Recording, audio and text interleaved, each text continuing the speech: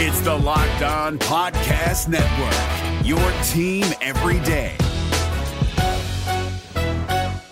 Kyle Krabs here, host of Locked On NFL Scouting. Join Joe Marino and me every day as we provide position-by-position analysis of the upcoming NFL Draft. Check out the Locked On NFL Scouting podcast with the Draft Dudes on YouTube or wherever you listen to your favorite podcasts.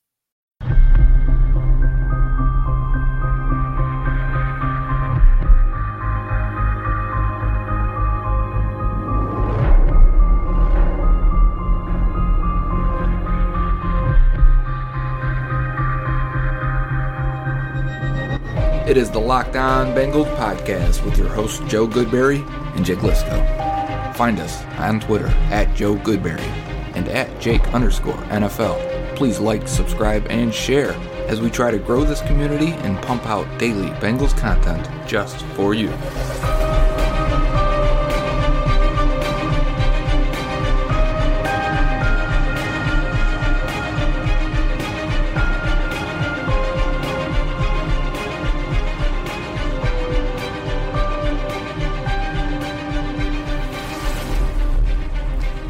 Hey there, Bengals fans. Welcome into the Weekend Mailbag edition of the Locked On Bengals podcast. We have a bunch of questions to get through today, and we apologize to those of you who entered our best question contest last week to win a choice to pick our opening music. Today, we forgot.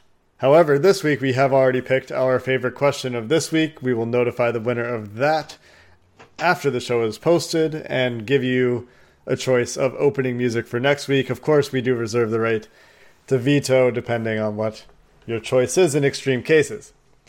Before we get into your questions, the biggest news today around Bengaldom, and actually made some waves around the entire NFL, is Troy Blackburn's quote with Cat Terrell when he said, defending the signing of Bobby Hart, and I'll give my best impression here as I read the full quote from Cat Terrell again. For those who say you shouldn't have signed Bobby Hart, who's going to play right tackle? Who? Oh, maybe you'll draft one in the third round and he'll come on. Really? You're going to bet your season on that? We may still draft somebody. We haven't had the draft yet, but you can't just criticize. In our business, you have to solve the problem. If you're not going to pay him, tell me. Who? Trent Brown at $17 million? Trent Brown? Really? A 7th round draft pick? Let go essentially by his team? Really? We can't go to Walmart and buy off the shelf a high-quality starting right tackle? That doesn't exist. You have to deal in the universe of options you have. We ended up signing 8 guys. That's probably above average. Were they perfect? You're not going to get perfect. There aren't perfect options out there. We asked Willie Anderson if he could go to a time machine and come back at age 25. We'd love to sign him, but you have to deal in your universe of options. I think the data would say we signed more guys than most in line with the cap that we talked about. If there are surprises out there, we'll try to be flexible and aggressive, but normally there aren't surprises out there. I hate this. Dramatic reading. I hate everything about this. I mean, I don't know if that's the tone that Troy Blackburn used, right? But let's that's the way it comes take off. a look at a few points. First off, Trent Brown, a 7th round draft pick, let go by his team. Yes, he did go get $17 million, but he also put together a good postseason and generally at least an average season at tackle for the Patriots after being acquired from the 49ers. Meanwhile, Bobby Hart, also a 7th round pick, literally let go by his team for nothing. Not essentially nothing, because the 49ers did get a return from the Patriots for Trent Brown, and the Patriots are going to turn around and get a 3rd round pick in compensatory value. Meanwhile, Bobby Hart, $7 million, which $5.5 million a year. This year, $7 million. $10 million less than Trent Brown for probably $10 million worse of production, right? So this idea that this is somehow a better option than paying in free agency, I don't know what he's talking about. And the other thing is, like, yeah, you sign more guys. Go look at Joe Goodberry's Twitter page for the guys they signed and how much money they spent on each, and tell me that, this is something that we're supposed to say is above average. Right. And then he mentions, like, there's no other guys, like, there's no other options. Pay either Trent Brown, who got the most money at tackle of all time, or Bobby Hart. And those were his 2 options in free agency. There wasn't Darrell Williams or Ty Nsekhe or name whoever. I would have taken the backups that signed back with the Cowboys and Cameron Fleming. That's what I'm thinking of, or Adrian Waddle, guys that signed as swing tackles. I mean, those are swing tackles. If you're saying Bobby Hart, we still have the draft, a third round pick. And that's the thing, too. Why third round pick? Well, so a first round guy is not going to come in and beat Bobby Hart. Second round, I don't know. The whole thing to me is just very defensive, very light on actual facts, very light on seemingly having touch with reality, having touch with the fan base. Because not only does he call out saying Bobby Hart's not that great, we had to settle for him almost. But he also says all the guys we signed aren't perfect. And he also says, Trent Brown? And so he's calling out Trent Brown, who's had 2 really good years, one with the 49ers, one with the Patriots. So I just hate this whole quote. I think it's disgustingly terrible. I think you put him in a box and you don't let this man talk again. Yeah, my tweet responding to this was, I don't think we'll hear from Troy Blackburn for a while after hearing this, because this is transparency that you don't want to see from your favorite football team, right? Like, this is a look into the black box a little bit, and it's like, scary. That was the worst case of what could have been in there. Like, it's like, I want to hear what their decision-making process is. And then you hear this, and you go, they don't know what they're doing. That's exactly it. Yeah, like, this tells us as Bengals fans that they didn't look outside of the building. Like, Ty Nsekhe, I think, is the best example. So maybe even Darrell Williams, if Darrell Williams actually ever truly got onto the market, they didn't even consider those guys, judging from this quote. It's like he's oblivious to the guys that are actually available. And if you want to defend the Hart signing, because this is what the question was about, this is how you do it. You say, here's the truth, guys. Bobby Hart was extremely durable for us. He was 24 years old when we brought him in. We thought he made progress throughout the year, even though he had some bumps in the road. Knowing Bobby, knowing who he is as his character, he's going to put in the work. I think he can get better. And the offense we're building, we wanted to attack other positions. We want to focus the draft on other positions. And if we can round out some of these other spots and have everyone else healthy and everyone else is clicking, we can help Bobby reach his full potential as our right tackle. And that's how I would have laid it out there. And defend Bobby Hart. Make Bobby Hart at least sound like you can work with him and have a competent offense with Bobby Hart as your right tackle. Instead, he makes it seem like we don't have any other option. That's a heartwarming take on Bobby Hart from Joe Goodberry right there, ladies and gentlemen that are listening to the podcast. Yeah, I mean, it goes in line with the idea that they think that his penalties were a fluke, that they're going to be reduced coming into 2019. That's something they've talked about. And then you back it up with that. You say, he took a step. We think we can continue to work with him. It doesn't come off as petulant. It doesn't come off as ignorant. It doesn't come off as defensive. It doesn't come off as shaming your own guys or players that have gone on to other teams. Or attacking analysts and fans. I think a lot of people felt that way, as if like, come on, guys, there was no one out there. You're living in fantasy land. We're trying to live in reality and solve actual problems. You didn't solve the problem. I mean, that's part of the problem we have with it, is you acted like you did, and everyone out there, the rest of the world, the rest of the football world, doesn't believe you solved that problem. Right, and everyone thinks you bid against yourself. And we keep talking about Bobby Hart, and I hate talking about Bobby Hart. Keep saying it. Yeah, I hate talking about Bobby Hart on this podcast, so I got to say. But it's the biggest news of today, so that's the only reason we're going to talk about it. It is, and that's why we're addressing it. Greg Schiano resigned from the Patriots, so that happened today too. Robert Quinn got traded to the Cowboys. Oh, really? I missed that one. It's just happened, actually, and I thought someone said a 6th-round pick, so I don't know how many of those we have. What do you think? I think there's... do they have more than one this year? Oh, you're right. It's 5. I didn't see what else the compensation was, but I did see someone say 6th-round pick for Robert Quinn. How many do the Bengals have? And I'm like, oh, okay, great. In other news, the Cincinnati Reds won their opening day baseball game today. So for those of you that are Cincinnati sports fans and not just Bengals fans, enjoy the victory. It was a pretty fun one. I watched some of the game. The bench is nice. But I'll give a shout out to our sister podcast or brother podcast. I don't know what podcasts genders are. Jeff Carr does the Locked On Reds podcast. You can check that out for the Reds version of this podcast. Yeah. Without further ado, shall we get into questions? Yes. Can't wait. All right. I'll take the first one. So you want me to read it, or you want to read it? I will read the first question here. Gotcha. Don at PawPawX4 asks, with Bobby Hart at right tackle, don't you think the best tight end at blocking should be a higher priority? As well as instructing running backs to block and chip better. So we weren't going to talk about Bobby Hart, and here we are talking about how we're going to use the rest of the roster to compensate for Bobby Hart.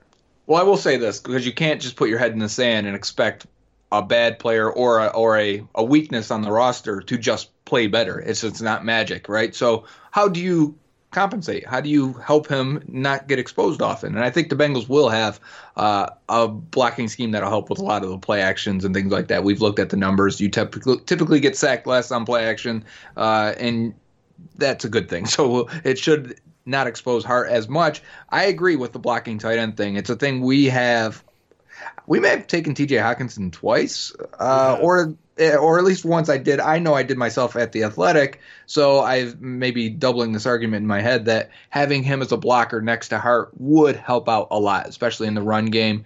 In the pass game, you're probably going to send that guy out. But in terms of chipping for the running backs, the Rams offense put a lot of targets on the backs, and I would expect them to be used in lightening the box of the defense. So you may not have them, let's say, pass blocking all the time and going out for routes instead and trying to get that linebacker out of there, trying to get that maybe edge guy to chase him into the flats. So you get help different ways. It doesn't always have to be a chip, but I would say yes, with the way the tackles played last year, they're going to have to adjust and scheme for it, and we could see the running backs chipping more. And we talked about this when we talked about the running back position, how much better Giovanni Bernard is than Joe Mixon at this point in the pass blocking game. Especially at picking guys up. When you're chipping a guy that's already engaged, I don't know that they're, I think Mixon is probably fine there. But I think the one thing I'm excited for going into this year, outside of just chipping and getting help from a tight end in pass blocking, which is something I actually really hate to see. I don't generally enjoy seeing tight ends stay into block. Chipping is fine, but staying into block, especially like when Eifert was still healthy and still playing inline, they would keep him into block sometimes on passing plays, and it's just, that's not what you want to do with your offense. But what I was going to say is I'm excited to see if the old tight end pulling around the offensive line on a play action play to pick up the defensive end on the other side of the line could please go away. Did you say the tight end doing that or the guard? The tight end. Because they do that with the guards too. I just got sick of seeing Uzama come around and try to pick up a defensive end, and it's just like why you do that is that you're trying to put the linebackers in conflict, and any type of pulling on a pass play or especially play action, you read first that pulling lineman or tight end for the linebacker, and it sucks you up. You've got no choice but to respect it, and that's why you do it. So you only want to do it a few times, but yes, I know what you're saying. What's the next question, Joe?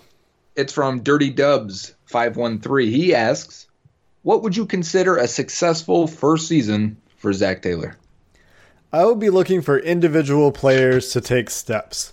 Guys that maybe are underachieving or that have a little bit of projected to them, or maybe even guys that we think are topped out, right? Like, I'm looking for individual players to step up their game. I want Zach Taylor to show me that he can elevate talent on the Cincinnati Bengals football team. And if that's just putting them in the right place to make plays, great. But if the production goes up, especially on the offensive side of the ball, I think, then it's a successful first season for Zach Taylor. I'm not convinced that he's got the staff he necessarily wants on the defensive side of the ball. So the defense, I think, is a bigger question for me in terms of defining what success looks like on that side of the ball. Obviously, you want to see them be better than they were last year. But yeah, I want to see if he shows me that he can develop Andy Dalton and use the weapons that are on the team effectively, especially John Ross and especially Joe Mixon, both in the passing game and as a runner. Yeah, I like this answer. I was actually thinking wins and losses, what would be considered successful, but I think your answer is better. I think if we see all the things that frustrated us from a Marvin Lewis coach team about how a lot of players were used incorrectly, right? If that changes and we have way less gripes about how they're being used, that would be, yes. That not only will that result in more wins, in my opinion, but yes, it'll be successful in my opinion. What would be the win total? What number did you have in mind? I was going to say 7 wins. because a first-time coach with a staff that didn't seem like it inspired that they were, rounding up exactly what they wanted. I would say if they got to 7 wins, and it depends on how you get to those 7 wins, of course, but if I would feel better. What if there's a surprise Andy Dalton trade and a rookie quarterback? Then what does success look like? Then everything changes, right? So this is there's so many variables still when we start thinking about the 2019 season. We haven't had the NFL draft yet. That's the biggest one, right? Yeah. Next question here comes from Zach West 91 on Twitter. Keeping in line actually with our last question, what position group do you guys think could decently improve with a coaching change? Our offensive line, which most likely would have been even worse had it not been for Pollock last year, for example. Yeah, I would say the running backs, and I say that because I believe if this Rams offense is coming, which it sounds like it is, especially with the wide zone scheme and the guys they brought in, Joe Mixon could end up being a superstar. And if that's the case, that is very valuable to a lot of games that really if the few he missed when he wasn't healthy, but there was a few games that we were even frustrated in the last couple of years where you felt like this team needed to lean on Mixon or get the running game going, and they just couldn't trust it. And I feel like there is potential there for it to be much, much better. And, they brought in a big right guard. If Billy Price takes another step at center, they could be a decent running team. And they were a decent running team. Yeah, but I think they got worse at offensive line coach. Yes. That is hard to argue. And a lot of people don't understand, O-line coach is pretty much a run game coordinator, and Pollock was good at it, and especially teaching the zone stuff. And he's a big reason why Mixon had much more room in year 2. I know Callahan was the quarterbacks guy, but isn't he well-versed? Yes. Yeah. Yep. So there's a little bit of spread out expertise there. And I think he comes from a different school of running game design than does Jim Turner. Does he not?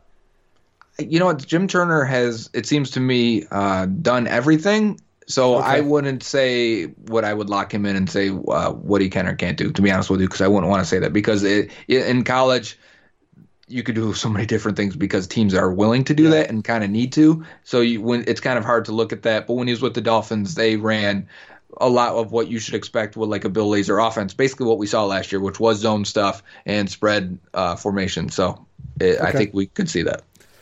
The other position that I wanted to talk about here was quarterback, because we've talked about it before, so I'll be brief. Early in the year, we saw changes from Andy Dalton that we hadn't seen in the quarterbacking or the coaching that he's had previously in his career when Alex Van Pelt came in as a quarterbacks coach.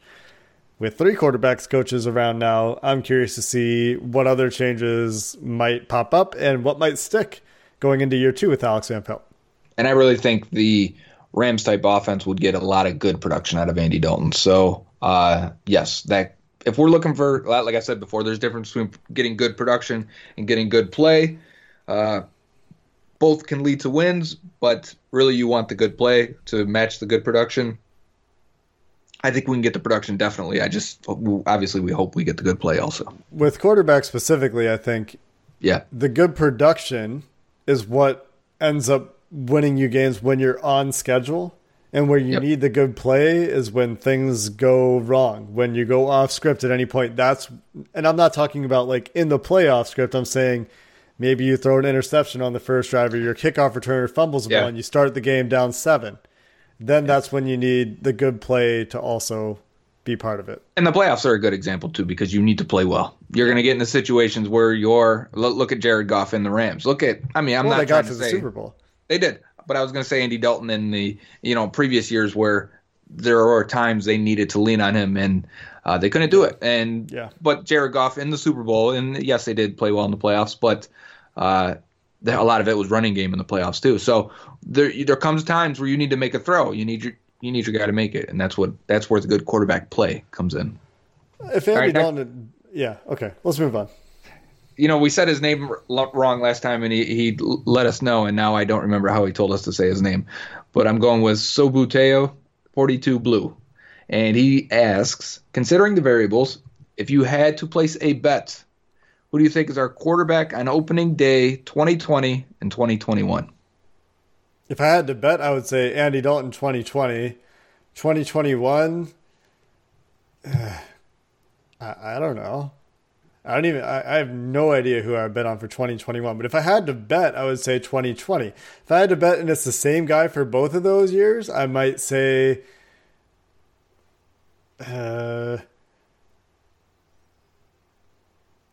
Daniel Jones, maybe, is the most likely that would be for both years. I mean, maybe Will Grier. I was going to say that'd Haskins. Be fun. Yeah, right. Those are the guys from this year's class. Would be Dwayne Haskins, not Drew Lock, maybe Drew Lock, but Dwayne Haskins, Will Grier, and Jones. Daniel Jones, is that his name? Yeah. So how much money am I betting? Am I betting $100, $500, $1,000? Because then I'm saying Andy Dalton. If I'm betting, you better be getting good odds if you're betting on a starting quarterback when there's nobody under contract in 2021. Exactly. If I'm betting $50, I'm going to say Dwayne Haskins 2020 and 2021. There you go. Next question comes from Corey Mead, Meter14 on Twitter. Who is your favorite under the radar or underrated Bengal of all time? Chinedum Ndukwe, 7th round pick out of Notre Dame. Wasn't the most athletic guy, but kind of had linebacker size. And when they'd use him as the third safety, and this was before people were doing that, he'd come down, he'd play some linebacker, play some safety. He had a knack for creating turnovers, somehow scooping up the fumble and scoring. He was just fun. He was really fun, and he seemed like a good guy. So Chinedum Ndukwe didn't last long, but as a 7th round pick, I think they got good value out of him for a few years. It's hard for me to think about under-the-radar players. I can think of underrated Bengals easily. Willie Anderson, criminally underrated during his career. Sure, in terms of the league? Yeah. Okay. I was thinking even underrated in terms of Bengals fans. Yeah. That gets a lot harder. You love Rudy Johnson. I did love Rudy Johnson. Underrated for the league. But I think Bengals fans really like Rudy Johnson too. Sure. I was going to say maybe like... oh, no, because Torrey James was flashy with the interceptions that year, too. So that one doesn't so was Deltha O'Neal. Yeah, they were both pretty flashy guys. Mediu Williams was pretty well liked. Don't have anyone, huh? It's just really hard, right? Then you're out of here. That's one strike for you. You're done. Well, because all the guys that I'm thinking of are well known for Bengals fans. Bobby Williams, Willie Anderson, Evan Mathis, who I wish had gotten a chance to play for the Bengals. Like, I don't have an under the radar guy because they didn't play. Fine. I'm disappointed. Next one, Brazy Bengal. What's up, boys? My question this week is, do you think the Bengals will extend Boyd and or show urgency this year? I think in extending Boyd, is that what he means? I think it would be crazy to let the slot production go, and he showed true wide receiver 2 upside. Also fearing they'd let him walk due to money demanded. Do you have a favorite sneaky wide receiver prospect? Yeah. Yeah, I do think that they are prioritizing extending Boyd. I think that that's what reports have been, and I think that if they don't re-sign Boyd, I would be more surprised than if they do re-sign Boyd. Mm-hmm. Antoine Wesley, Texas Tech wide receiver. Talking about him in like the 4th, 5th round. I really like him late. He's a guy that I think could be a Marvin Jones kind of player. He's not a slot guy, but looks like he can play outside receiver in the NFL. He has some similar skill sets to Marvin Jones, similar build even to Marvin Jones, I think. That's my sneaky wide receiver. He's not that sneaky. And I also think they'll get the deal done with Boyd. I also wonder if it's worth being aggressive. And I say this from my perspective, so it'll probably depend on them. Now, they spent a 2nd round pick on him. I wouldn't have done that. So they were probably higher on him than I was. So for me, if I was the GM, I'd want him to show one more good year. And I would end up paying more for that. But I think I would bet on that because he was great last year. But I didn't expect that. And he didn't stay healthy also. So I'd like him to do it one more time. And then I'd feel more comfortable giving him a big deal. Because if he puts 2 back-to-back years like he just did, I'll pay him whatever he wants. If that's $15 million, fine. I don't care. He was that good. So, will the Bengals do that? Yeah, I don't know. That's why I'm saying it's hard for me to answer because I was so much lower on Boyd than they were. I feel like they will try to extend him this year. So you don't believe it yet? It's not that I don't believe it. I would love a little bit more production. I mean, not production, like an extended production, I should say. Just a better track record, because I think he overachieved, and that you can do that and have a good career, but how much do you pay a guy that overachieves? Yeah. Players play in contract years too. There's definitely a history of that. Right, and if he does it 2 years in a row like this, then whatever. He's not an overachiever. He's just damn good, and I'll take it. And then you're risking losing into free agency. Exactly. But unless I tag him for 15, 18 million, whatever it is. Favorite wide receiver prospect. So this is like sneaky ones in terms of like day 3, I think he's saying. I've mentioned Gary Jennings from West Virginia before. He's been a slot guy for them. He's had double-digit touchdowns 1 year, catching 90 passes the next year. He's a high contested guy. I think 54%. Steve Palazzolo, PFF, had that just yesterday. He had the most highest completion percentage in contested situations. I really like Gary Jennings, and he looked great in the Senior Bowl too. I would also say Tyree Brady out of Marshall. I just like the way he moves. He's very flexible, catches a lot of bad balls, can really adjust. And he's probably like another similar 5th, 6th round. I wouldn't be surprised. And I was going to also say Penny Hart, small, quick receiver from Georgia Southern, I want to say. And I don't know if he's ever going to be a starter, but he might be an Andrew Hawkins type where he's a gadget guy and you can definitely use him. Yeah, I didn't want to take Gary Jennings from you, but I think he's probably – I don't know if he's going to go as late as we think he might. Maybe teams will like him more. But, you know, every time you see rankings, there's sometimes he's way down on him. Yeah. And some people question his ball skills too, which I haven't seen enough to say that they're not there. What I've seen is pretty solid ball skills, especially in those contested situations like you mentioned. But he's a slot guy, so that's why those guys end up in the slot, is normally a lack of ball skills. Sure. Next question comes from Will at 2FreeWilly1. What are the 5 best helmet uniform combos in the NFL? This is easy for me because I love helmets that don't just slap the logo on the side, and they kind of incorporate what their logo or their mascot is. So for me, that's why I love the Bengals helmets. I think the Eagles have fantastic helmets. I think the Vikings have fantastic helmets. Even though that's kind of their logo, they use the helmet for their logo. But, you know, that horn and the way they've really updated it, I think is awesome. After that, I think the Seahawks used to have really cool helmets with the silver. I've grown on the blue ones, especially with the what looks like a feather over the middle for their stripe. And is that 4? Lastly, I would say, I don't know if I've got one off the top of my head now. What do you think, Jake? You named a lot of the good ones. I was thinking about others in the NFL that are good. And we've got new uniforms coming for the Jets and Browns. Did you see that? There's nothing you can do to make the Browns uniform look good unless you change their color scheme and the name of the team. Okay. I was thinking about the Chargers. Sure, I can get with that. What about the Rams? Blue. Oh yeah, I think the Rams have the Rams. Actually, definitely the Rams, because they have that swirl, they have that horn. You know what's cool about the Rams is they still are blue and yellow and blue and gold. They take off the decal if they want to wear the gold, and they take off the decal if they want to wear the yellow. Because you're only allowed one set of helmets in the NFL, which is why we don't get white helmets for the Bengals whiteout uniforms. Exactly. So thanks for the save there, but those are definitely my favorites. Next question is from Pete Wensler. He asks, favorite video game of all time? I absolutely love the show. Look forward to it every day. You two are great. Thank you, Pete. Yeah, thanks, Pete. We appreciate that, and we appreciate your shared nerd interests.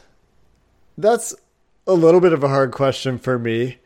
I would say off the top of my head that it's between 2 action RPGs in Diablo 2 and Path of Exile, which is currently the game that I play the most, which is really the spiritual successor to Diablo 2. And my favorite franchise is definitely Halo. I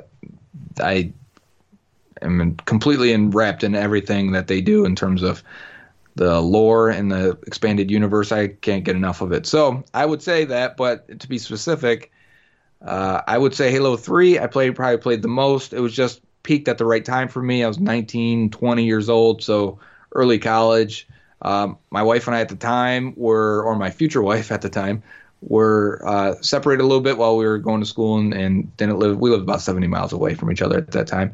We would play a lot together. And, that was the first time she ever got into games. So it kind of kept our relationship together, being able to play that game.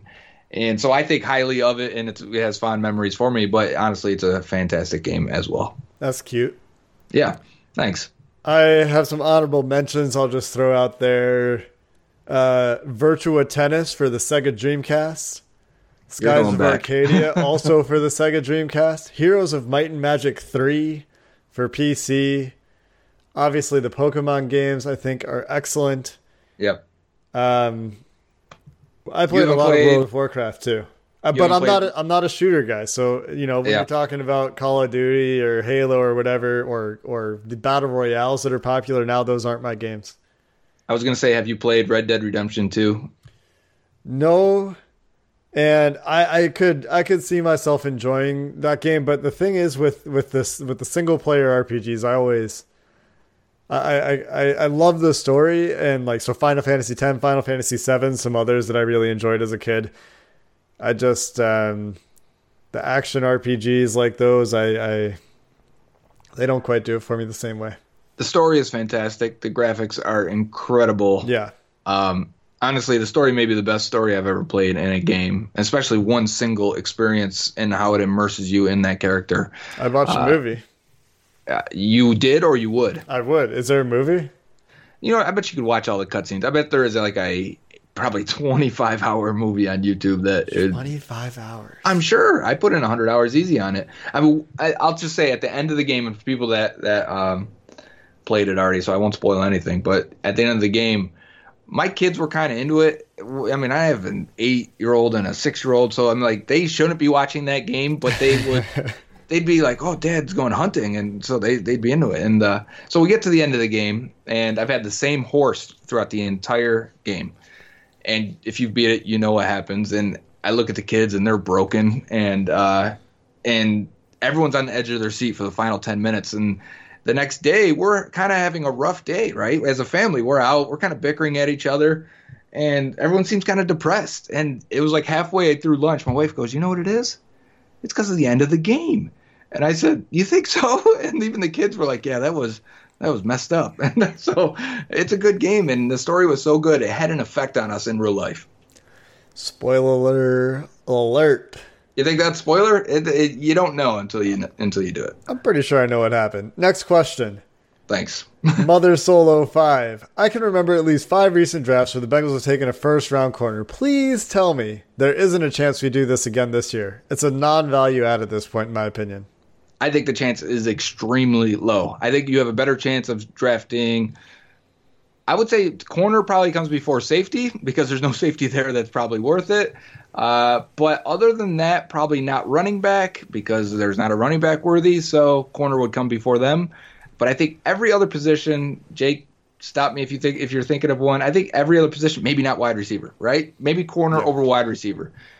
But every other position after that is probably on the board before corner. I'm trying to imagine a series of 10 players that could be taken that would have me seriously looking at a cornerback, and I can't. And it's only Greedy Williams because you have to run fast to go in the top 20 in the NFL draft at corner, and only Greedy Williams that was projected to go in the first round past the threshold. So it comes down to one guy. The chances are extremely low. So Mother Solo 5, I would say you probably can rest easy knowing that there's a pretty small chance that the Bengals go corner in the first round. And I think that signs are pointing to the fact that they're looking at linebacker and maybe a sliding quarterback. And there's a chance they're looking at Ed Oliver, but they're not one of the teams that's visiting with him. And we had a long list of teams today that are visiting with Ed Oliver. The Bengals aren't one of them. There's some edge rushers that might slip that maybe they would be interested in too. I think all of those guys, and even the tight ends, would probably come before corner. Joe, I'm going to read the next question because it's addressed to you, and I think it'd be weird if you asked it to me. TRL at CNatty87 asks, will Joe be happy to eat crow if the Bengals are successful this year? I'm kind of confused on this question because I know I can be negative, but I haven't said they're going to be bad. I questioned if they're rebuilding. I have said at times maybe they should consider blowing it up because of some of the practices they have continued to use in acquiring talent this offseason. Didn't inspire confidence. But for me, I wouldn't even begin to predict their season until the draft comes. That is their biggest acquisition of talent every single year. And it's going to be that way again. Now, they may only get production out of 2 or 3 rookies, but it's still where they're going to get their greatest influx of talent. So until they address that, and until that process even takes place, I don't even know. I can't even begin to fathom where they're going to end up next year. Yeah, and here's the thing about my take on this. I know you asked Joe, and Joe and I generally agree on pretty much everything except for the Kerry Wynn signing. But I'm not going to sit here and make a prediction about what the Bengals' record is going to be in 2019. I've learned enough that you cannot predict the NFL. I mean, maybe you could say, yeah, sure, you can predict. You have a 50% chance of being right if you say the Patriots are going to win the Super Bowl. Yeah. Whatever. I mean, sure. But when you predict most teams on a season-to-season basis, there are too many variables. There's too much in the air in terms of guys getting hurt. Other teams that are dealing with injury, breakout players that nobody sees coming, that when we say the Bengals will probably do well if this happens and they probably won't do well if this other thing happens, that's the kind of prediction I think you're going to get out of me individually. Makes sense to me. Our next question is from Brian at Puck and Bad Jokes. All right. And Brian, this is our favorite question of the week, so you get to pick our intro music for next Friday.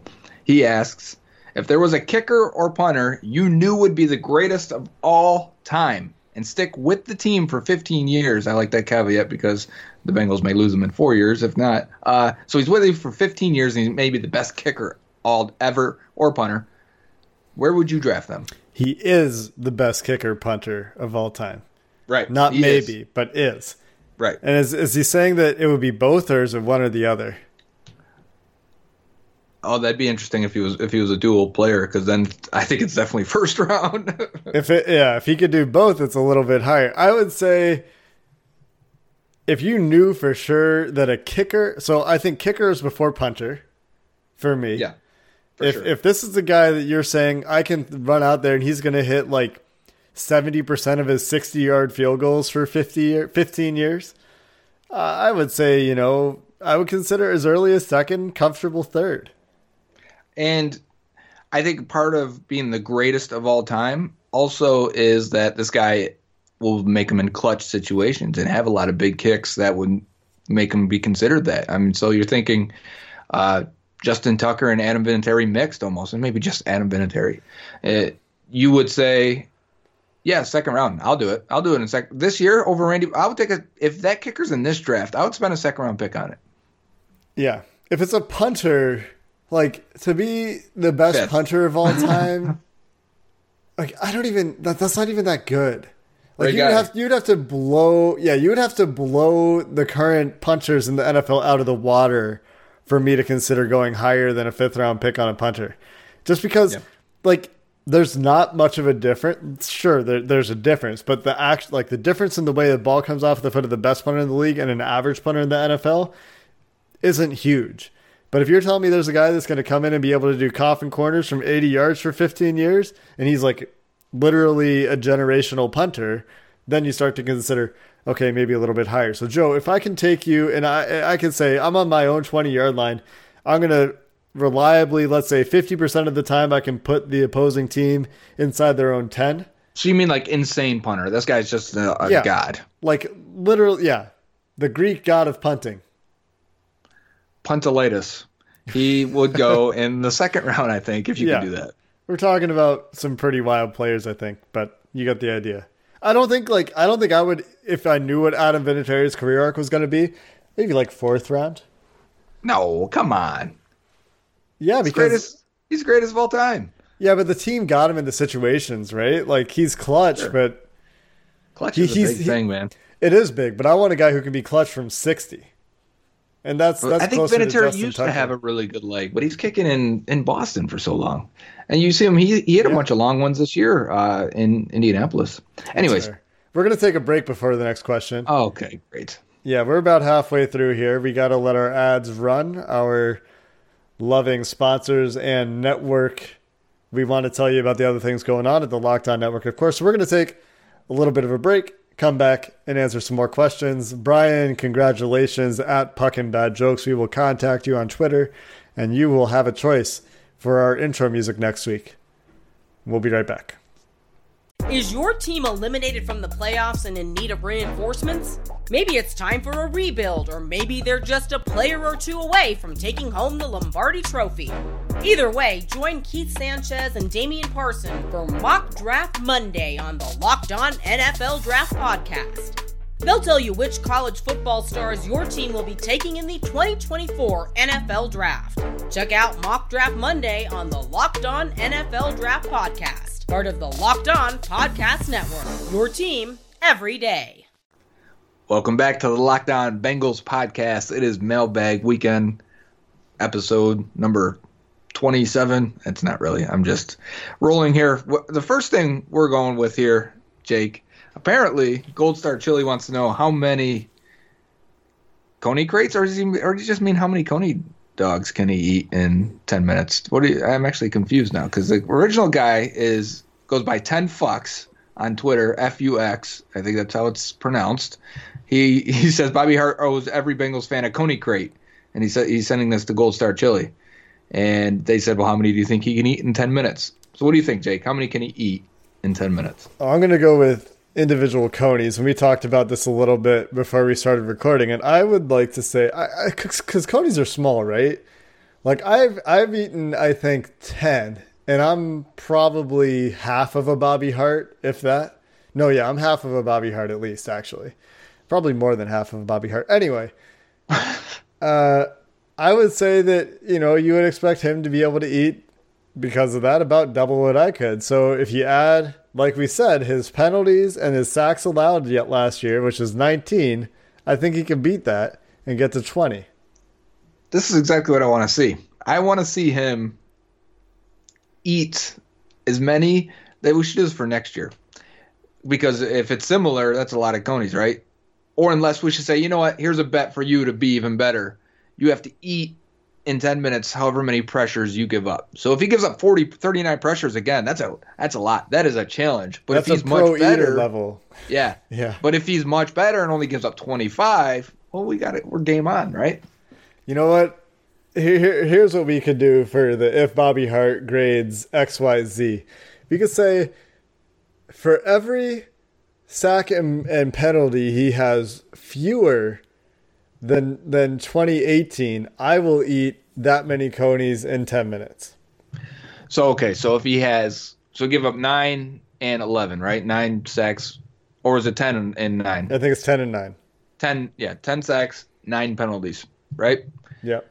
So if he ends up with 6 sacks and 5 penalties, which would be decent for him, you would say, okay, you're going to eat 11, or you're going to subtract and say you're going to eat 8? I would eat 8. The difference. I would put down 8 Gold Star Chili, cheese Conies, no mustard, no onion, please, in 10 minutes if that's the performance from Bobby Hart. Do you not like mustard, or don't like mustard on your Coney? This isn't your opportunity to ask questions. No. I like Dijon mustard to cook with. Oh, fancy boy, huh? To cook with. I'm not a big mustard person. No, not my favorite flavor. Love mustard. All right, let's go. Let's move on. Next question is from Derek at 513 in UAE. I suppose you're in the United Arab Emirates. I hope everything's going well for you over there.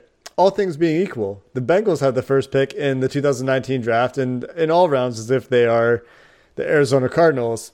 Who did the Bengals take and why? Maybe this could be an option. I just thought of the same thing. Mock draft Monday at some point, but we could say in the first round, maybe first 2 rounds. Who's your number one? This would be tough.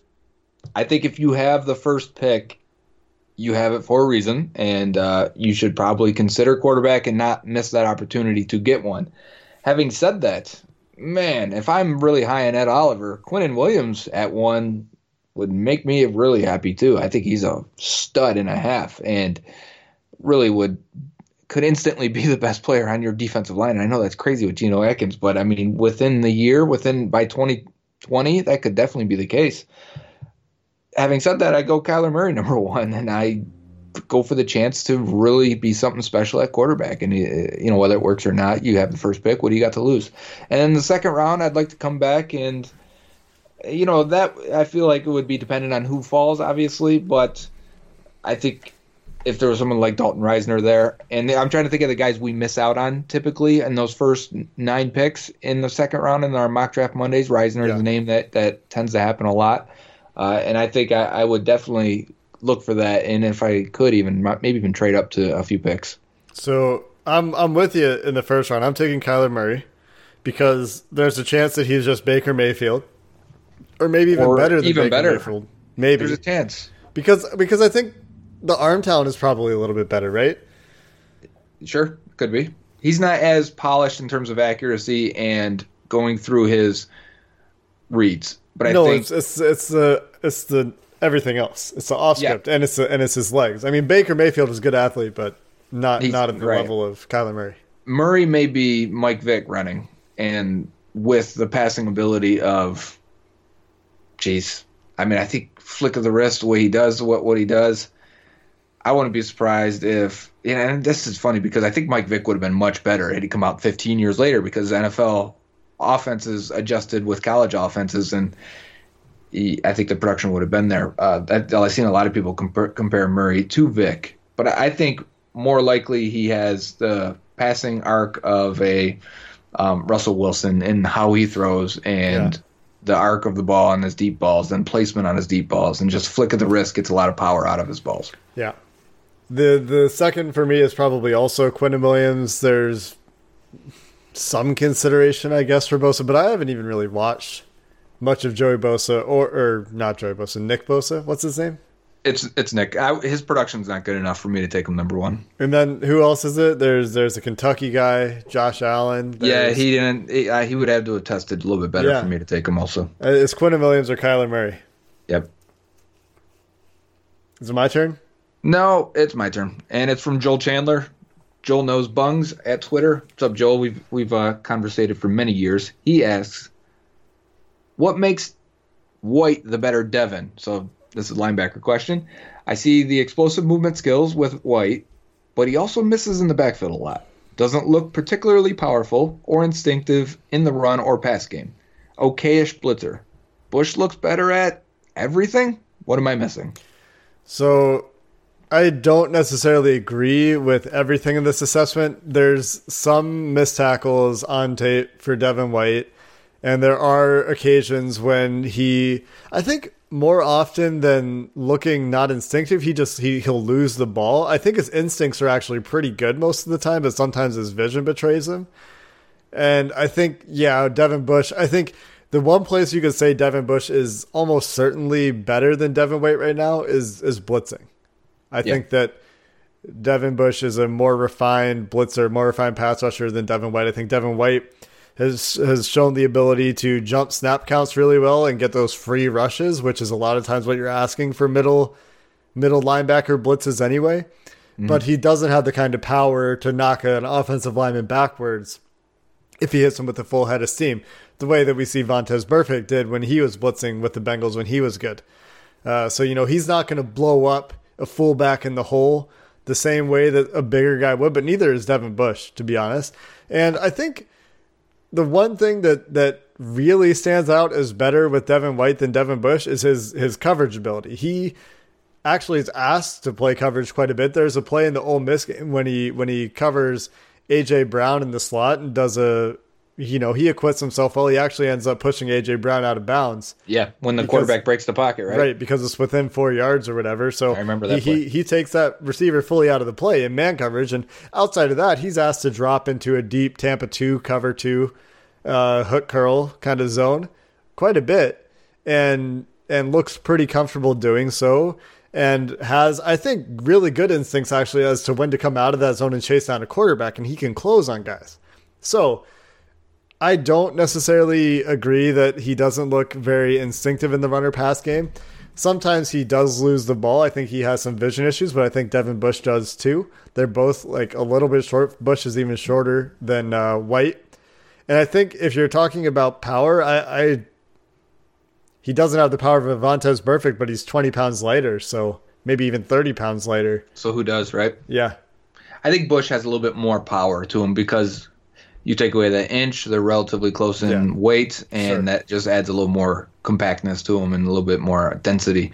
And I think he carries that weight and hits with it a little bit harder. But I do think Devin White is much better in coverage. I do think that. But here's the thing, and the reason is because you agreed that Bush is a better blitzer, and I think he's asked to blitz much more because he's not as fluid in coverage or comfortable, I should say, because that's the thing with both of them is based on their fluidity and athleticism, you believe they could be much better in coverage than they've been in college. And if that's the case and one of them really is, and maybe that defense didn't use them that way, that could be the key of who ends up being better in the NFL. And we've talked about that a little bit, right? We've talked about, if Devin White learns different ways to go through his own reads on the defensive side of the ball, because LSU is so run first, and you'll see this on play action. He sometimes bites pretty hard, but you've talked about that's the way LSU is coached. They've always been that way. Yeah, and I think the biggest knock on Devin White, from what I've seen, is that sometimes he'll lose the ball. That's the biggest issue I've had with him. Bush has the same thing, though. He gets blockers on him. I think White actually gets... Neither of them discard blockers well, so stack and shed, right? Yeah. But White avoids those blockers. And his peripheral vision and awareness around him, he gets those guys away from him. I think once cut blocks happen and other things like that, he gets taken out way too often, and that's not ideal, obviously. I think he needs to do a better job using his hands, extending his arms, keeping his vision up while doing so. He tries, it just doesn't work. It doesn't work. And Bush, on the other hand, Bush will more often get engulfed by these blockers. Yeah. And he looks like he's scrambling and trying to just peek and guess where the running back is, and he gets washed out of the play a little bit more. Yeah, I think White does navigate traffic a little bit better. He's able to leverage his explosion and his agility to beat blockers to the point a lot of the time, and in doing so manages to impact plays. I also think that there were quite a few plays that I saw when it looked like he was doing his job on defense and holding his gap, and then, the rest of the team would kind of get washed out a little bit especially against Ole Miss. There's some pretty big runs in that game against that defense. Yep. And I wasn't sure how much I really wanted to blame Devin White for some of those, because it looked like he was where he was supposed to be on a couple of them. There were times in that game too when he just lost the ball on counters and options as well. Yep. And he's going to do that. He's hyper aggressive with vision in the backfield. And I think because of it, those misdirections just get him way too often. Yeah. Next question. That's a good question, too. I enjoyed talking about that one today. The next question comes from Dean at DD Merritt. Best realistic pairings for the first 3 rounds. So we're picking, I think, one of these guys from each of these buckets. So in the first round, it's Ed Oliver, Jonah Williams, Devin Bush, TJ Hawkinson, Brian Burns, Dwayne Haskins. In the second round, it's Mack Wilson, Irv Smith, Will Grier, Charles Omenihu, and Greg Little. And in the third round is Titus Howard, Chuma Edoga, Tyree Jackson, Blake Cashman, Jay Sternberger, and Draymond Jones, Ohio State defensive tackle, who I think might be in the second round. But for the sake of this, we'll say it's third round. Had he tested better, he'd been a lock in the second. I think actually may have gotten some first-round buzz. He didn't test as well as you would expect. And I think he could go in the third round. And we pick high in the third, so it's possible. Okay. It is. So this is the best outcome of these 3 rounds using these players listed. I think that's when you got the first round there. I would probably say Jonah Williams and Hawkinson would be the 2 guys I would place above Bush and Burns, although I would take any 4 of those guys. This is a tough question, but I would say getting the quarterback in Haskins would be worth it. So that makes it very hard on me. Yeah, including the QB is a real curveball for you, hey? It is. And second round, I'm not interested in Omenihu or Irv Smith there. I would take Little, but that's not a win or a prize for me. Mack Wilson in the second would be good, but getting Grier in the second, I really like the chance of Grier. I want to roll that dice. I want to be the team that does it. So you're tempting me there. In the third round, I like the option of Howard and Edoga. I don't like Tyree Jackson in the third, even though I would be interested in taking the chance on Tyree Jackson. I just think it's too early. Everything's stacked against Jackson becoming good. I do like Blake Cashman. I think I am around early for Sternberger, and I would take Draymond Jones. So, looking in the future and knowing who's going to be there, I'm going to go with the first round of Dwayne Haskins, come back in the second round, take Mack Wilson, come back in the third round, and take I was almost going to say one of the tackles, but I think I'll go with Draymond Jones because I think the value would be better there. There you go. Interesting. I'm pretty similar. In the first round for me, it is between Ed Oliver and Dwayne Haskins, just because we watched Dwayne Haskins after we recorded yesterday and went through his bowl game tape against Washington. And Joe said that was his best tape, and I came away thinking he's accurate in the middle of the field. He has issues throwing high when he's throwing left, which was consistent enough that I think it's a weird quirk to his game that he'll have to iron out. And has some general accuracy issues, I think, outside. So I'm not sure that my evaluation on Dwayne Haskins justifies the number 11 pick. I wouldn't be upset if they went with him, especially after we talked yesterday about maybe he needs to sit for a year and maybe he develops through some of those things and figures out the accuracy issues outside a little bit. And the NFL hashes are closer together too, so there's fewer long sideline throws.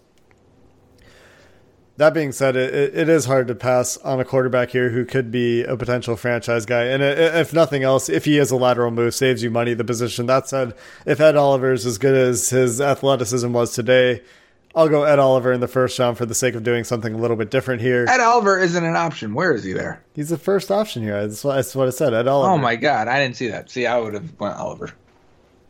My mistake. Can't win them all, Joe. Can't. Second round, I'm surprised you're off Irv Smith entirely in the second round. Yeah, I think the tape is good, and I think he's a natural receiver with really good hands. He just put himself in a bucket in terms of testing that many players don't get out of and become good players. So I don't want that. That's fair. Yeah, of these options, Mack Wilson is easily the pick for me in the second round, even after taking Ed Oliver in the first round and looking at Will Grier there in the second. Mack Wilson is at least going to be a productive weak side linebacker in the NFL based on what we know about him right now. He might have more issues in run defense than Bush or White, but he is a linebacker who can come in and do something unique for the Bengals probably pretty quickly.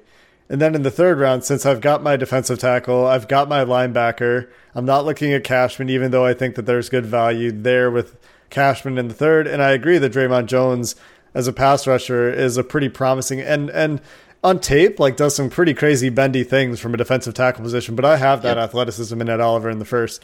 And so I'm going Chuma Edoga in the third. That's fair. I think yours ended up pretty well.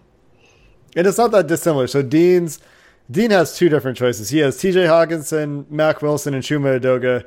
And then he has Ed Oliver, Brian Burns. And Burns, yeah, sure. Also a pretty rare athlete with Will Grier in the second round then, and Chuma Edoga in the third. So I think both of those are interesting, and I wouldn't be that upset with either of those either. Same. Next question is from Mitchell Couch. He goes from Couch Mitchell, and he asks, name 4 players, one in each of the first 4 rounds of this year's draft, that the Bengals should not pass on. Trying to exclude players with high grade sliding like a Jeffrey Simmons in the second round. Okay, so first round, Ed Oliver. Should not pass on Ed Oliver, matter what. That's my feeling. saying. Yeah. Okay. Second round, or Kyler Murray, but I mean he's going number 1 now. Yep, we shouldn't expect him there. Right? Yeah. Second round. Should not pass on him. Second round. So this is Dalton Reisner.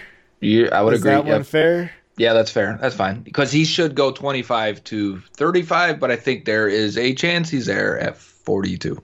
Maybe Mack Wilson, but probably not, because there could be somebody who could talk me into picking over Mack Wilson in the second round if he's there. Andre Dillard, if he's still there in the second, even though I think he's probably a mid-first at this point. Sure. Their second round spot is my least favorite spot. Love where they pick in a lot of these mocks. Because it's where that first round talent, or first round guys, like anybody that might be slipping, they're going to go in the top of the second before the Bengals pick. Yep. But can I say Jeffrey Simmons if he's there in the second? I mean, I want to say that. I want to say if Jeffrey Simmons is somehow there at 42, do not pass on him. Yeah. I think that's fair. I think you told us to exclude him, but I think Jeffrey Simmons is a guy that most people are projecting early second round at this point. So I think to say you shouldn't pass on him if he's there in the early second round, I think that's fair. Because he was fantastic in college. Yeah. What about Jerry Tillery? If Jerry Tillery is there in the second round. Sure. Don't pass Jerry Tillery. I'm cool with saying that. And I think he's probably not going to be there in the second round, but probably not. Third round. Oh, this gets hard for me once you get into the late rounds. Yeah. I don't know if there's a guy that I'm going to say you shouldn't pass on in the third. It's hard because it's hard to say don't pass on this guy because I don't know what they did in the first two rounds, right? Yeah. What about Darrell Henderson in the fourth round if he's there? Sure, I'm with that. I don't think he'll be there. I keep thinking he's going to go in like the third round or so. Yeah, and in the third round, you're okay passing on a running back. Would you be okay if they pass on Will Grier in the third round? I probably would not be. I mean, depends on who's there, right? But it could feel similar to passing on Teddy Bridgewater. I mean, a few rounds later, but it depends on your opinion of Grier. Yeah, I think it's a tough question because now I get to I don't want to say don't pass on Blake Cashman, but if they took Devin White or Devin Bush, then obviously that changes everything. Who else can fall? I mean, it's hard to identify guys who might fall. Maybe we'll flag this one and come back to it on Mock Draft Monday.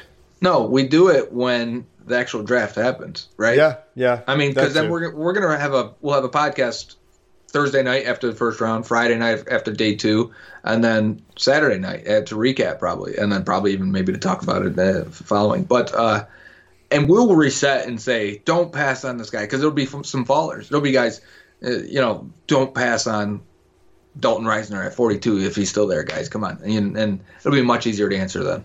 Well, yeah, we'll definitely have a lot of that content during the draft. Next question is from Brandon Kuhn at Crandon Boone. If you can only choose one, would you rather extend Joe Mixon or William Jackson III? This is no contest for me. It's William Jackson. Yeah, that's easy. And the reason is because running backs. Joe Mixon would have to be like Barry Sanders? No, he'd have to be Todd Gurley, in my opinion, to warrant it. Because even then, you could say Todd Gurley's not worth it. He was outplayed by C.J. Anderson. No, but you pay your superstars and you figure the rest out. And I would extend William Jackson over Todd Gurley. Okay, I think you could make that argument. Yeah, if Jackson, I'm thinking of Jackson off last year. It's hard to really know still what Jackson's upper level of consistent play is, although I know what I feel it is. I know what I think it is, and that's that of a number one type corner. But yeah, so I would agree. If he is that, then 100%. But that was just my statement on Gurley was more of just general running backs extending them. If you look at anything right now, especially with analytics and the production you get on second contract, I should say, for a running back, and it just starts to dip and dive off a cliff, and especially considering what you can get for a guy in another second round pick, third, fourth, fifth round pick could give you the similar production. And this isn't a slight on Joe Mixon. I really like Joe Mixon as a running back. Right. Joe Mixon's the man. I mean, in terms of on the field. And, I would hate to lose him, but that's not a question for me. Yeah. I'm next here, right? This is from Scobie Snacks. Scobie Snacks, what's up, dude?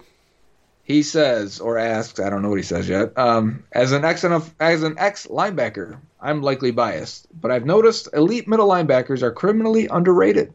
I've noticed majority of elite defenses of the past 20 years have had a good pass rush and elite middle linebackers with supporting talent.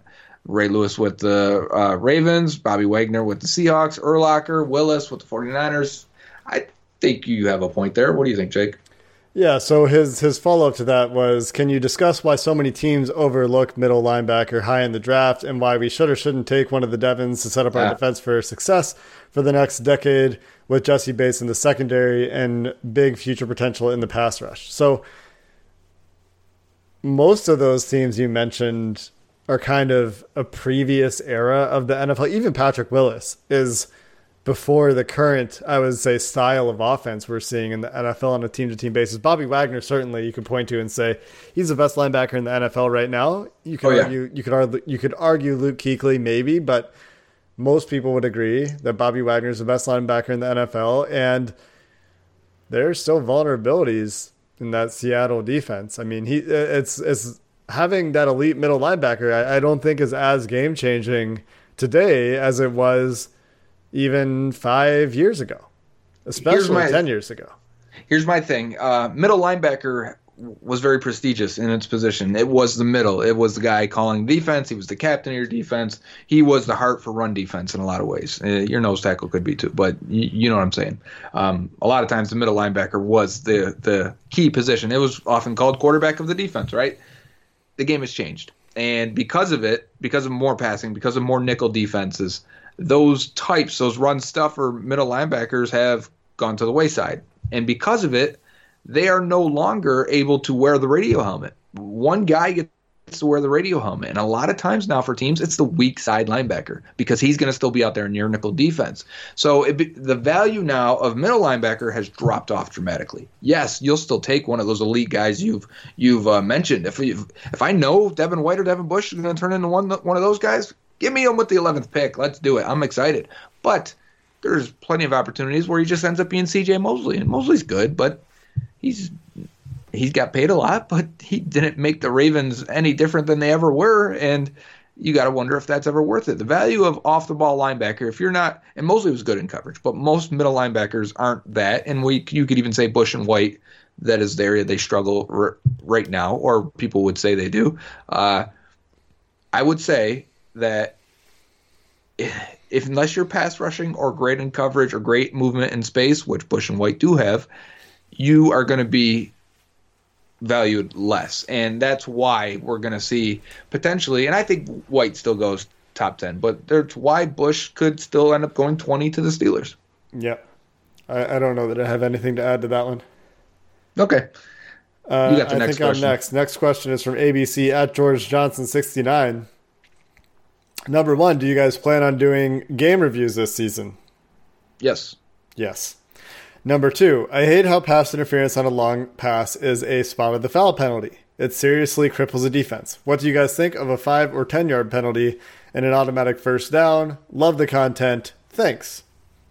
We mentioned this when we talked about reviewing pass interferences, and I would like to see a judgment call, even though I hate judgment calls for the most part, and they usually get judged incorrectly. But I would like to see how it was for the face mask. 15 yards for personal foul, 5 yards for incidental face mask contact. I would like to see incidental contact be a 5-yard penalty, or maybe 10, maybe even 15, but deliberate pass interference be spot of the foul. And I think spot of the foul is key because I don't want it to be I don't want to take away that opportunity for really saying, oh, this guy got beat, so he's just going to tackle the receiver and it's going to be a 15-yard penalty like it is in college. I like the idea of, and maybe you cap it at 30 yards, and I think that's fine. I think then you could say, okay, it was a chunk play, but it's not Joe Flacco launching it 55 yards downfield and getting a free scoring position play because he sucks. So I don't like that, and I don't like rewarding quarterbacks for throwing a bad pass. A lot of times these flags are thrown because the corner and receiver are running downfield, the ball's thrown inside and short. Now the corner is put in a position where the receiver is coming back for the ball. You have to allow him to come back for the ball and make a play on the ball. But the corner doesn't feel comfortable turning and looking and attacking the ball because the ball's not coming in a place he's even expecting it to be. And you get a pass interference call on something stupid like that. I hate rewarding bad throws. So for me, that would be incidental contact more than deliberately really chopping at the arm, pulling him down, or doing whatever it takes to make sure he doesn't catch it. Yeah, that's the biggest situation where you hate seeing the spot fouls, right? Is the Joe Flacco chuck and pray. And it's like 20 yards underthrown and the receiver starts to run back to the ball and runs through the corner. I mean, maybe that just shouldn't be pass interference. Maybe there's some other way that we could address the rule to make it so that in the situation that it's an underthrown ball like that and the receiver tries to run through the corner to get there, that's not pass interference. But, I mean, I can see where that also gets really gray and tricky to enforce. So, yeah, I mean, I'm in favor of a two-pronged approach. I think that sounds good. I also think, I mentioned this in that, I think, same podcast, I think it would be cool if they extended the bump and run, you're allowed to make contact here to like 7 or 8 yards. I don't have a problem with that. I wonder how it would affect everything, but I'm cool with that idea. I just think receivers have it too easy right now. And I think the situation where offenses and defensive contact within like 2 yards, how they act like it's blocking and you really can't call pass interference. I think there's opportunities to call pass interference within 5 yards, and they don't do it a lot of times. And I'd like that to be revised because I think there is some pass interference within 5 yards. I think when the ball's in the air and you're still touching my receiver, I get pretty pissed off about that. Yeah, because the ball's in the air. That's the definition of the rule. Yeah, exactly. And next one's from Juicy Jake. He asks, would Andy Dalton stay in Cincinnati after the 2020 season if he has a record statistical year, but his performance doesn't result in wins for the team? So I would say that this sounds like to me similar to how he's been the last 3 years. Even though he hasn't had the production, they obviously fall short. What do you think, Jake? Well, this is saying that he has record production, but they don't win. I mean, that would be a weird situation. Yeah, how could that happen? Right. That's why I went a little further on the question, because if you throw 35 touchdowns and only 10 picks and 110 quarterback rating, your team's going to make the playoffs. Unless you get extremely unlucky. Right. And your team or you have a terrible defense, yeah.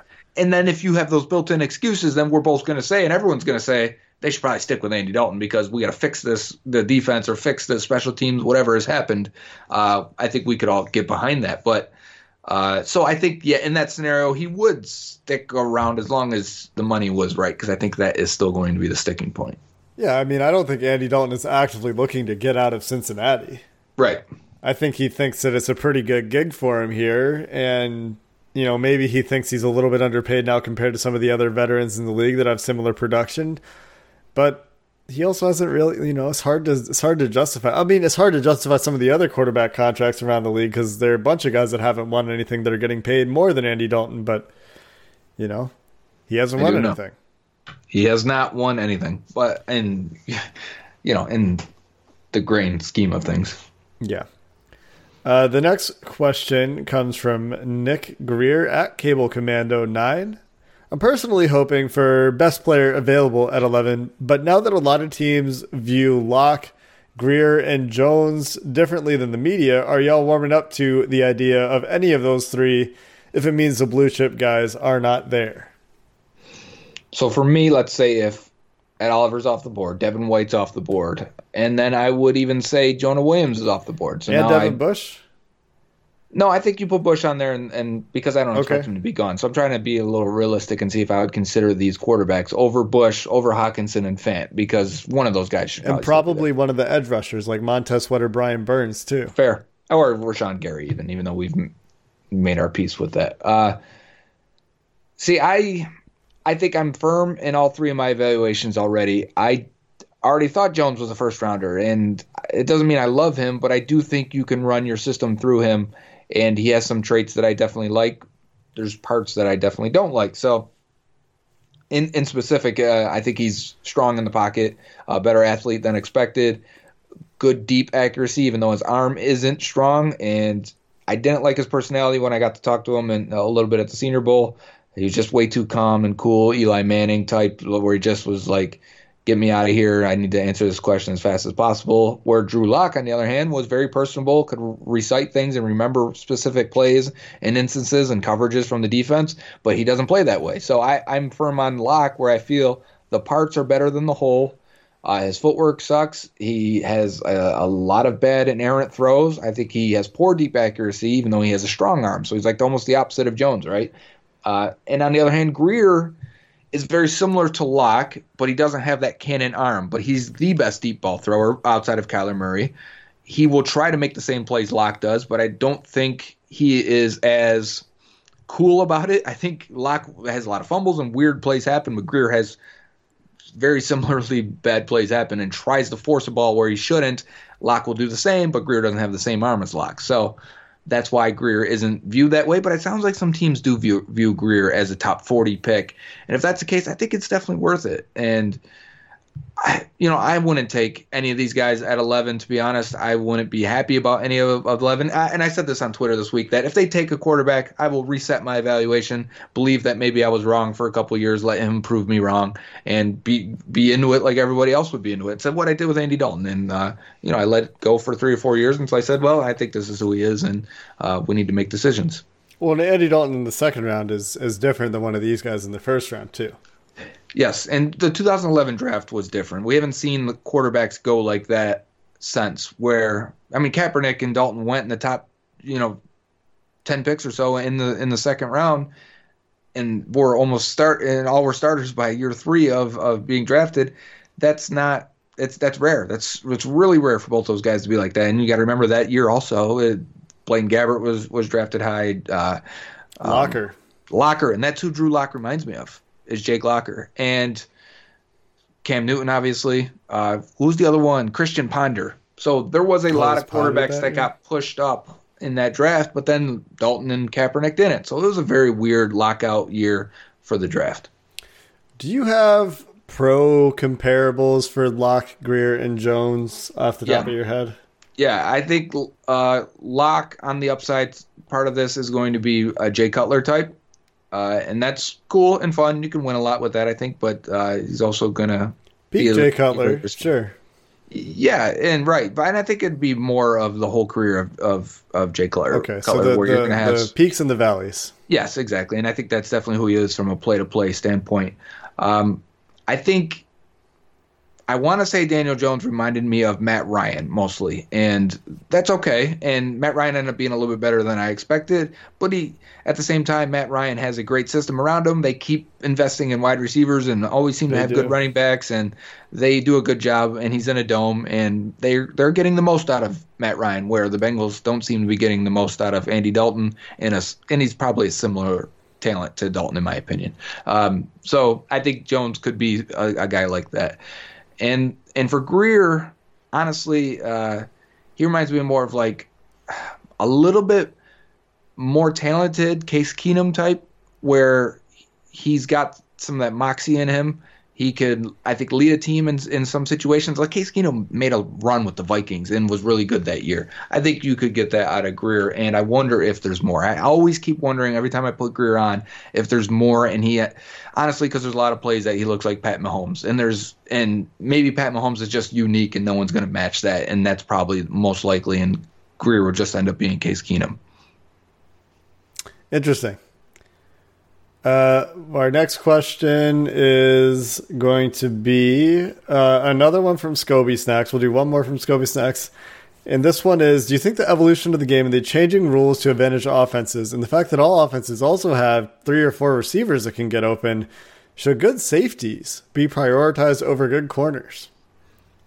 I could see that. Yeah, I think that's a good question. You know why? Because if you have one good corner, offenses are just not going to attack them anymore. It used to be two wide receivers, 2 corners. You shut down half the field with one corner. That is definitely not true anymore. In fact, you may not only shut down a quarter of the field with a corner and with a truly great Darrelle Revis, and you still get exploited up and down the field, and especially if they're not following the number one guy, which very few corners do that these days. So, yeah, I think a Derwin James is definitely more valuable than who's the best corner in the league right now?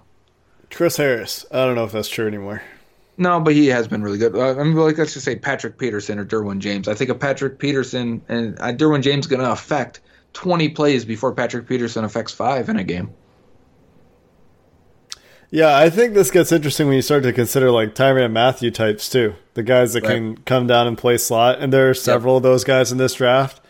Juan Thornhill played outside corner before he moved to safety. We talked about Amani Hooker, the Iowa safety, a couple weeks ago in the mock draft Monday as a guy who has the ability to come down and play some slot as well. So Chauncey Gardner-Johnson, definitely. Yeah, so there's quite a few of those guys in this year's draft. So if you're playing a good center field and you can also come down and play man on a slot guy, that could be more valuable than an outside corner. Jesse Bates did that at Wake Forest.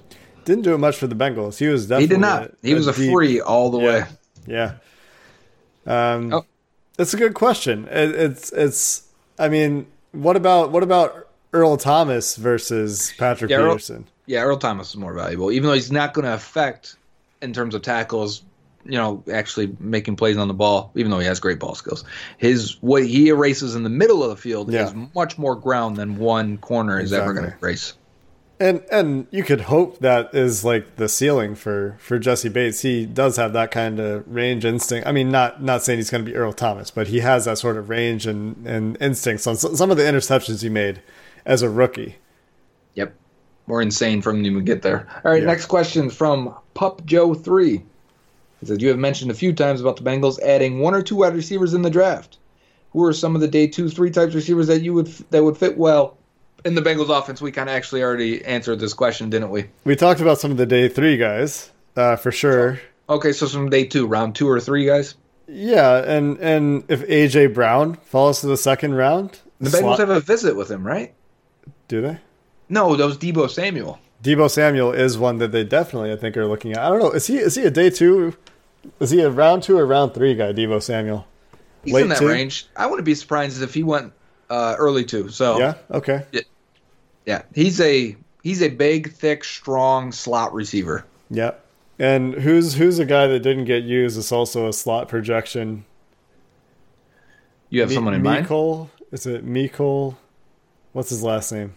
I know who you're talking about, but I haven't watched him at all. He ran like 20. He had 27 catches or something, but people think yes, I do, but I haven't watched him, so that's why his name isn't in my brain.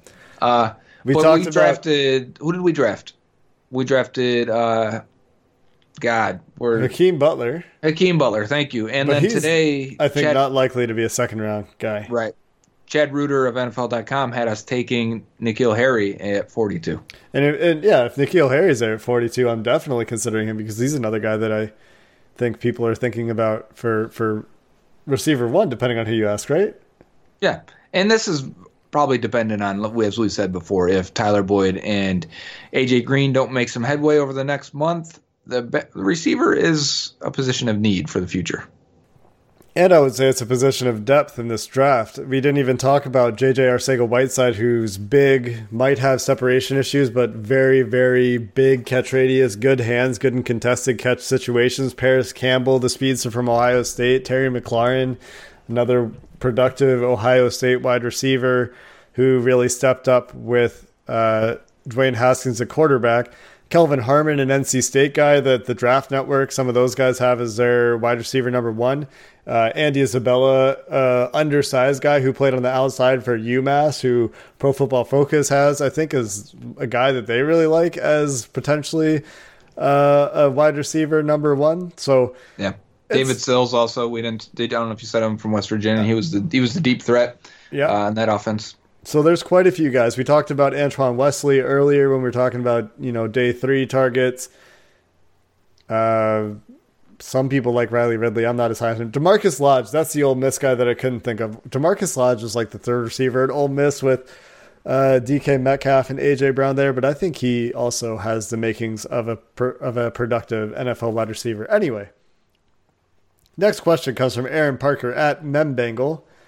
I liked the Potpourri pod yesterday, and Taylor mentioned in his meetings wanting to have Mixon fresh in December. Augurs more carries for Gio, but maybe hints at a running back earlier in the draft. I want the Memphis kid. 3, love what you're doing with the podcast. So thank you. Thanks, Aaron. We'll talk about the Memphis kid, and thank you. Memphis kid is good. I mean, we've drafted him in Mock Draft Monday last week, and Darrell Henderson, right? And yes, that would be awesome. I do wonder if where running back is. We haven't heard anything on Mark Walton. I'm surprised he's still on the roster, to be honest with you. So if they release him right before that, maybe then yes, running back I think could be higher on the board than we originally suspected. I do think there should be more carries for Gio early in the year. And it's going to be based on the game flow. And if they're in also development of Mixon. If Mixon becomes a better all-around player in the passing game, that'll take some snaps from Gio in that portion of the game, and maybe you feed Gio a different way and get him on the field a different way. He's still an effective runner. So, yeah, if you want him fresh later in the year, part of that is going to be using his backups. And the past regime, the past coaching staff has never been able to really have a good flow from their starter to their backup.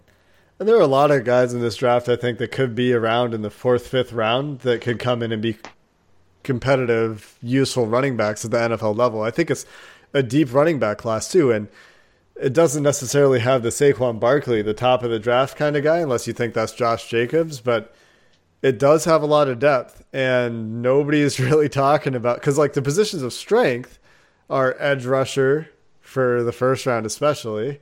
Yeah. Tight end throughout the entire draft, wide receiver throughout the entire draft. There's a lot of quarterbacks in the first 3 rounds that people are going to talk about. There's a lot of offensive tackles in the first 2 rounds. Corner is a little bit weaker this year. Running back is strong, but it's not a position of high value in the NFL. And there's no star. Yeah. What's our next question? From Greg Borchers. Yep. He asks, who are the better inline tight end prospects down the draft board to watch for? I'll give you the first one. Trayvon Wesco is tight end from West Virginia. We talk about a lot of West Virginia prospects. For some reason, they had a lot of players play very well, and he's a fantastic blocker, and he had some soft hands too. When is Dana Holgorsen going to become an NFL offensive coordinator, head coach?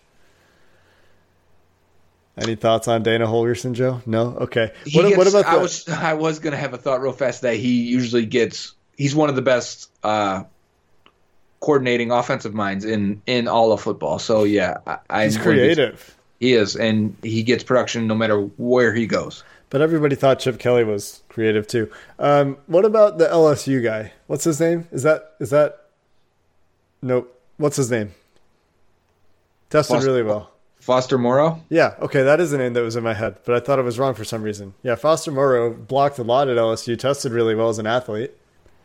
The other 2 I'll mention is Drew Sample from Washington and Caden Smith from Stanford. And Drew Sample, actually, I think only had 1 drop pass, or he might have had no drop passes this year. But so he's also got soft hands. Both guys are inline blocking types and could provide that, because I definitely think the Bengals have a need at wide tight end. Fair enough. Is it my turn already? Jordan Grigsby 5. Oh, no, it's my turn. Jordan Grigsby 5 asks, every year there are a couple players in the draft who have off-field issues that keep them out of the first or second round, similar to Mixon and Burfict. Who are some players this year that could take a slide you could take a risk on? You have any ideas for character concerns in this year's draft? I mean, I think Ja'Kai Polite, but it's not like off the field stuff. It's draft prep and work. He's having an Andre Smith type draft process. Yeah, that's the one that jumps to mind for me. Yeah, because like people were saying he's out of the first round after. We talked about him at 11. Like at least mentioned him, right? And early, January. Yep. Or February. Because he was in that group of top 15 edge rushers. Yeah, and when they were bringing in Todd Grantham, we said. Well, maybe Ja'Kai Polite. So he's definitely the guy that we should be talking about first and foremost. And we've mentioned Jeffrey Simmons, and he was falling because of an injury, but he also, his tape is top 10. He was falling, or at least would have questions because he had an incident in high school. So, right. Was it Jalen Ferguson that wasn't invited to the combine? Yes, that's right. Some people think, but then he tested really poorly at his pro day. Yeah, so that doesn't, you are at that point you've got no argument. You had issues and tested poorly. Yeah. So yeah, I think the guy definitely is Ja'Kai Polite, which is interesting because if you thought a guy was a top 15 guy based on tape and he completely bombs it, and it's affecting him. It didn't affect Andre Smith. The Bengals still took him at 6. It affects Vontaze Burfict big time, and maybe that's the way it goes for Ja'Kai Polite. I think a lot of people also saw Vontaze Burfict personal fouls in college and said, nope, I'm good. Oh, his senior year looked like last year with the Bengals. Yeah. It is. Okay, so now I am up. Yes. It's Nick Greer again, Cable Commando. Nick Greer is a good guy. Great show as always, guys. Question. Everyone is up in arms over Taylor's coach speak. But honestly, what else is he supposed to say? My quarterback is average and we're definitely looking to improve. Not that I disagree with him, but let's give him a little more slack. I think it's fair to say that he's been asked some repetitive questions. Yeah, and so he's giving some repetitive answers, but I don't know. I guess that's probably frustrating for him too, right? Like he can't be like, okay, guys, 15 people have asked me if Andy Dalton's going to be my quarterback this year. I've answered this question. What's next? He's a polite person, so he's giving the same answer, but the way that he's gone out and defended some of the coaching hires, I still want more from Jim Turner. Jim Turner, the answer on Jim Turner was, I know him. I know the kind of person he is. And then in Jim Turner's interviews, he's apologizing that it got out. He's not apologizing for his actions. So that still has a cognitive dissonance in my head. So that's something that, I think he's talking about bringing in the right people, and he's repeating this mantra when he's talking about the coaches that he's brought in, but he hasn't been very specific about why Lou Anarumo is the right guy, what he brings to the table, why Jim Turner is the right guy, what he brings to the table. So those are some places where I would have liked to see him get into it a little bit more, talk about what the positive attributes are, because I think you can talk about the positive attributes. And like Joe did when he defended Bobby Hart as Troy Blackburn earlier in the podcast, I think you could do the same thing for these coaches and talk about here's the things that we're excited for. And instead it's just, I know the kind of person he is. He's the right person. I trust him. Right. Well, that doesn't tell me anything. I've watched tape since TCU. Great. What I would say if I was Taylor and how I'd mix it up and make it interesting is I'd say, well, this is what I want in my quarterback. I want a guy that is smart. I want a guy that's dependable. I want a guy that'll get us in and out of the right plays or out of bad plays into the right plays. You know what I mean? I want a guy that will read the defense pre-snap, post-snap, deliver the ball where it needs to be, and keep our offense on time, but has enough wherewithal to know when it's time to take a shot and can make those plays. And I think Andy Dalton can do that. And Andy Dalton has shown that he can do that. And I think with our offense and our system and the talent we're going to put around him, I think Andy Dalton's going to have one of his best years, or at least that's what we expect out of him. So I think he's the best guy we can have for 2019. And if he said that, I'd say good answer, because that is a good answer, and that would inspire confidence. Instead, he's giving us, peanut butter sandwiches, and that's it. There's no jelly in there, and I'm not having a good time with it anymore after eating it 5 times. Yeah, and at one point he said he needed to go back and watch all the tape, and then he would have more informed ideas about the guys on the roster. And then he said that he's done that, but then he's saying the same stuff about the guys on the roster, and he's saying that Bobby Hart's the right tackle of the future. And then it's I just want to tell me something real, coach. Tell me something real. And they don't have to be cheerleaders, so it's not their job to get us excited. His job is to coach this team, make them better, and win, and that'll get us excited. But at the same time, there is awareness of knowing when you're losing and gaining points, and I'm not sure this organization knows that all the time, and Zach Taylor seems like the great fit for that. It's funny because Mike Brown just yesterday was talking about our fans wanted these young coaches, this innovation, and we also want to know why we have a guy like Jim Turner on the coaching staff. The only guy saying all the right things over the last 3 months has been Mike Brown. Yeah, he even didn't vote for the pass interference review thing. Way to go, Mike Brown's Brown. On fire. Mike Brown killing it. Last question. I think last question. Yeah, L1C4 at Darth Card. If we take Ed Oliver in the first, then in the first 4 rounds, would you go 2 linebackers and wide receiver or offensive tackle? What would you all do? Mailbag Thursday. I like Gary Johnson and Jermaine Pratt. Well, I don't know you have to take 2 linebackers. I would like to double up the odds of getting one good one. So if that's the angle you're taking, I understand that and could get down with that. I think Preston Brown is one starter. I think Nick Vigil is another starter. And I think they probably view it this way. I think they view one open linebacker spot left remaining, and I think they're saving that for the draft by how they've operated so far through free agency. And that means drafting one guy. So if you spend a second-round pick on a linebacker, guess what? He's walking in, he's your starter, because that's how it goes, unless Jordan Evans and Malik Jefferson all of a sudden hit the gas and become every bit of the potential they have. So if that happens, then you have a good situation at linebacker. So I would say tight end is still very high on the chance of getting drafted in the top 4 rounds. I would also say offensive tackle, definitely. We should expect it day 2. As high as second round. So yeah, I think that could possibly happen. So I would adjust how you're looking at it a little bit, because I don't think 2 linebackers. If they did 2 linebackers, that'd be wild just based on how they've done it in the past. But I think there's a good chance that if they did take Oliver, you got to get a little bit more creative, because it sounds like the guys they're targeting at tackle, maybe the types at 42, and if you don't take a linebacker at 11, you may be hard pressed to get the right guy at 42. So it'll switch some things up for them.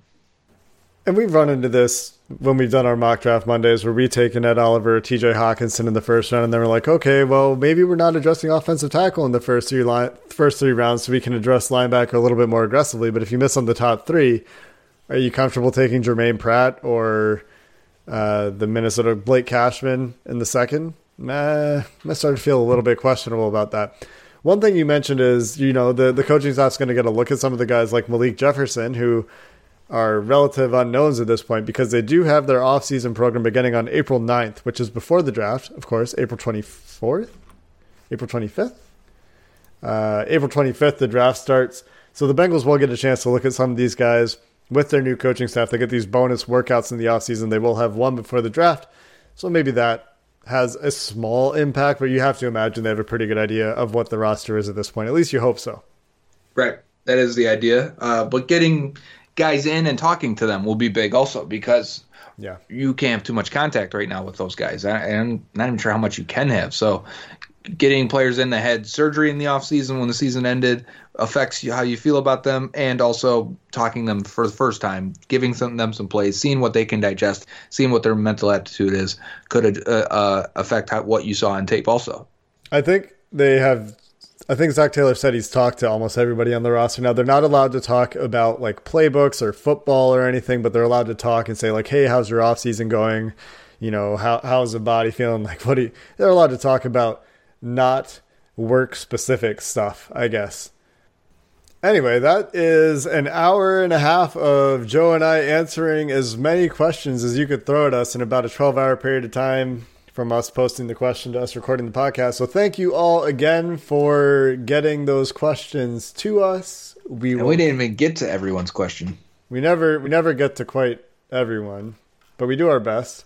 But we appreciate that many people are asking questions. And keep asking your questions, because even if we don't talk about them today, we might talk about them in the future. There was one question about Dennis Daly, for example, that we haven't watched Dennis Daly yet, the Oregon tackle. Well, now we will. And I can tell you that he didn't grade well from Pro Football Focus. He didn't test well, and he has short arms. So I can tell you all those things about him. Jake's already made his decision based on measurables, guys. I want to watch the tape. You're going to have a guy with 33 and less than a half-inch arms playing offensive tackle, Joe? Not normally. We will be in touch with you, Brian, at Puck and Bad Jokes. You won our Best Question of the Week contest, and you will get a selection of the intro music for next Friday. That'll do it for us at the Locked On Bengals podcast. That's been a wrap on a pretty fun week. I hope you enjoyed it too. We hope you get some listening in over the weekend, catch up if you're behind, and we'll see you for what is most likely to be a mock draft Monday in a couple of days. Have a good weekend, Bengals fans. Is your team eliminated from the playoffs and in need of reinforcements? Maybe it's time for a rebuild, or maybe they're just a player or two away from taking home the Lombardi Trophy. Either way, join Keith Sanchez and Damian Parson for Mock Draft Monday on the Locked On NFL Draft Podcast. They'll tell you which college football stars your team will be taking in the 2024 NFL Draft. Check out Mock Draft Monday on the Locked On NFL Draft Podcast, part of the Locked On Podcast Network, your team every day. If you're looking for the most comprehensive NFL draft coverage this offseason, look no further than the Locked On NFL Scouting Podcast. Join the draft dudes, Kyle Krabs and Joe Marino, as they go position by position through the NFL free agent class and into the star-studded crop of college stars who will be selected in the 2024 NFL Draft. If you want to know who your favorite NFL team should be adding to its roster, you need to check out Locked On NFL Scouting, available on YouTube and wherever you get your podcasts. Part of the Locked On Podcast Network, your team every day.